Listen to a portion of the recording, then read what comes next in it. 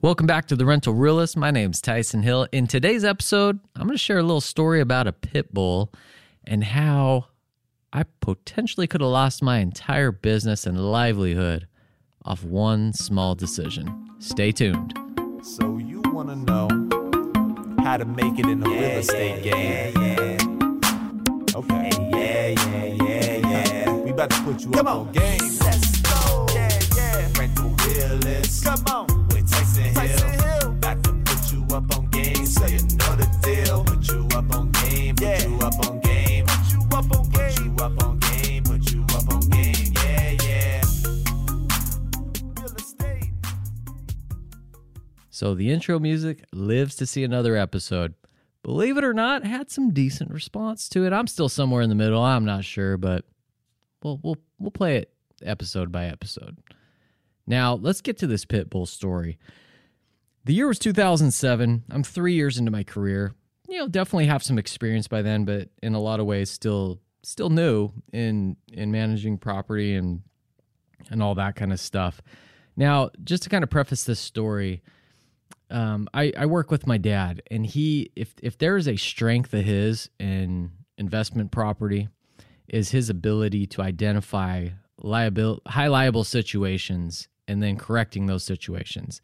And I would say for most young property managers, I know I was this way. I have more of an eye for it now because I was raised in it and trained to look for situations that could potentially be a pitfall or a lawsuit. And so he has a really good eye for that kind of stuff. And so, when we'll walk a property, he'll point stuff out and be like, hey, look at this uneven sidewalk. There's a 2-inch raise right here. If somebody trips on that, that's not going to be good for anybody. He just has an eye for that kind of stuff. And so I was raised that way. Now, when you identify a liable situation, I was also trained to deal with it very quickly. So I'm renting, I have a fourplex. It's not in the greatest area. And I catch wind through some of my other tenants over there that one of my residents has a pit bull dog. Now, we do not allow pit bulls because, just due to the aggressive nature of the breed. Now, I'm not going to get into support animals. That's a totally different subject, and you have to treat that completely differently. But if somebody just has a pet that's a pit bull, we can't do it. And there's a lot of reasons why. Even, insurance companies, they will not insure a property if there's pit bulls on the premises because it's just, the likelihood of something going wrong increases dramatically with that breed of dog. Now, if you're a dog lover and you love pit bulls, I got nothing against pit bulls. I've had friends who've had pit bulls and they can be really, really good dogs. But if you're a bad pet owner, they can also be a really bad pet, an aggressive pet, and cause a lot of problems. So when I catch word of this, I know what I need to do. And back then renting was a little more difficult, so it sucks, when you got to kick somebody out. And so what I needed to do was serve them a notice that basically said the dog needs to go immediately or this is an immediate eviction. Arizona laws allow us to do a 24-hour eviction when there's something that's affecting the health, safety, and welfare of other residents. And so, would that hold up? Not to get off on a side tangent here, but basically, you serve that 24-hour eviction. If they're not gone, then you set a court date, and you got to go through that process. So it could still be several weeks. So what we do in those situations, we'll do a 24-hour eviction along with like a 30-day notice, as long as they're month to month. So we do have a backup plan in case it becomes a little more challenging. So I knew I needed to do this. Now, I put it off. I didn't deal with it right away. And it took me probably about 2 weeks. It was on my list of things to do, and I just wasn't getting around to it. I don't know if it's because I didn't want to promote a vacancy. I don't know what it was, but I put it off. I finally, I printed off the notice, and I drove down to the property to post the notice and let them know that, the dog needs to go like yesterday or you got to go like now. And so I got to the property, and I'm knocking at the door, and nobody's answering the door. And as I'm standing there, a gentleman walks up behind me, and he goes, "Is anybody there?" And I'm like, "Nope." And I look at him. I'm like, "Can I help you?" And he goes, "Yeah, I'm with News Channel, whatever." I don't remember exactly the number. And I look at his shirt, and sure enough, He's from a news channel. And he said, yeah, a pit bull attacked the owner a couple days ago. And like my heart completely sank. And I'm standing there, and luckily he didn't say, so who are you? Because I'm sure if I said I was the property manager, he would have loved to have talked to me or whatever. So, I'm freaking out. I am tripping right there. And I'm like, I got to get out of here. Like, I don't want to talk to anybody. I need to, just let this soak in and figure out what I'm going to do here. And so I got out of there. I went back to the office. I work with my dad, so I'm talking to him about it. And I was really lucky that dog didn't attack somebody else, didn't attack a child or a neighborhood kid or the neighbor or anybody else. He attacked the owner, and which was an adult, and that owner was in charge of that dog, so that's not on me. But holy crap, did I dodge a bullet right there. And it was such a valuable lesson learned of like, hey, if there's a problem, you got to run to the problem. You got to meet it head on and deal with it, because if you don't, a lot of things can go wrong, and that was a prime example of, hey, had I just dealt with it. Now, let's back this story up. Let's say I found out there was a pit bull and I went and served them immediately. And let's say that dog attacked a neighbor.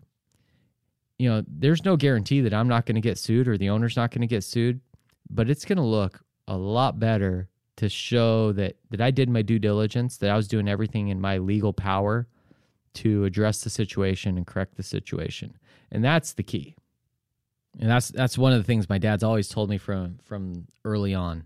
You create a paper trail of, you need to show that you're doing your job. Even a phone call, that doesn't do anything. You need to show with legal notice, hey, I was made aware of this at this time, and I acted on it at this time. Because in the event something like this happens, you can at least show that, hey, I was doing everything in my power. So to just kind of wrap up this story, those tenants, they took off. They never came back. So like I said, I dodged a major bullet on that one. And when you manage a lot of property, now if you're a real estate investor and you have a house or two, you're exposed. I mean, when you own rental property, you take on liability. Whether you realize it or not, you take on a large amount of liability. And as your portfolio grows and you have more and more houses, that exposure just gets wider and wider and wider. And, you need to train yourself to look for those liable situations. And I can't even tell you, just on the pit bull subject, I've taken over a lot of properties over the years where, the owner just got sick of doing it. And man, so many times there's been a pit bull in the property. And the first thing I tell them is like, did you know there was a pit bull in the property? And they're like, oh yeah, I knew. It's like, oh man. And they don't know, they don't understand how bad that could be for them if that pit bull were to attack anybody. And, more times than not, it's not going to attack somebody, but that's not the point. The point is, if you're going to own rental property, you've got to minimize your risk and minimize your liability. And, I would even say with us, I can't speak on behalf of other property management companies, but that's probably the most underrated value that we provide our clients, is minimizing their risk and liability. I mean, you can't eliminate it, but you can certainly minimize it. And just how you conduct business, how you deal with problems, and how you attack problems when they arise. So, 3 years into the career, it was a super valuable lesson for me. And every problem I have now, man, I'm running to the problem instead of running away from the problem. Because the human nature is, we don't want to deal with hard things. We eventually will, but especially in property management, when you can be sued, and who's to say that if we would have got sued, if that dog would have attacked somebody, who's to say we wouldn't have lost? I mean, I just don't know. But the point is, don't put yourself in those positions. Do everything you can to avoid those type of situations. And then just a little bonus tip on that. If you are a real estate investor, I would highly recommend talking to your insurance agent and, exploring an umbrella policy that will just, protect you beyond your regular insurance policy on any given property.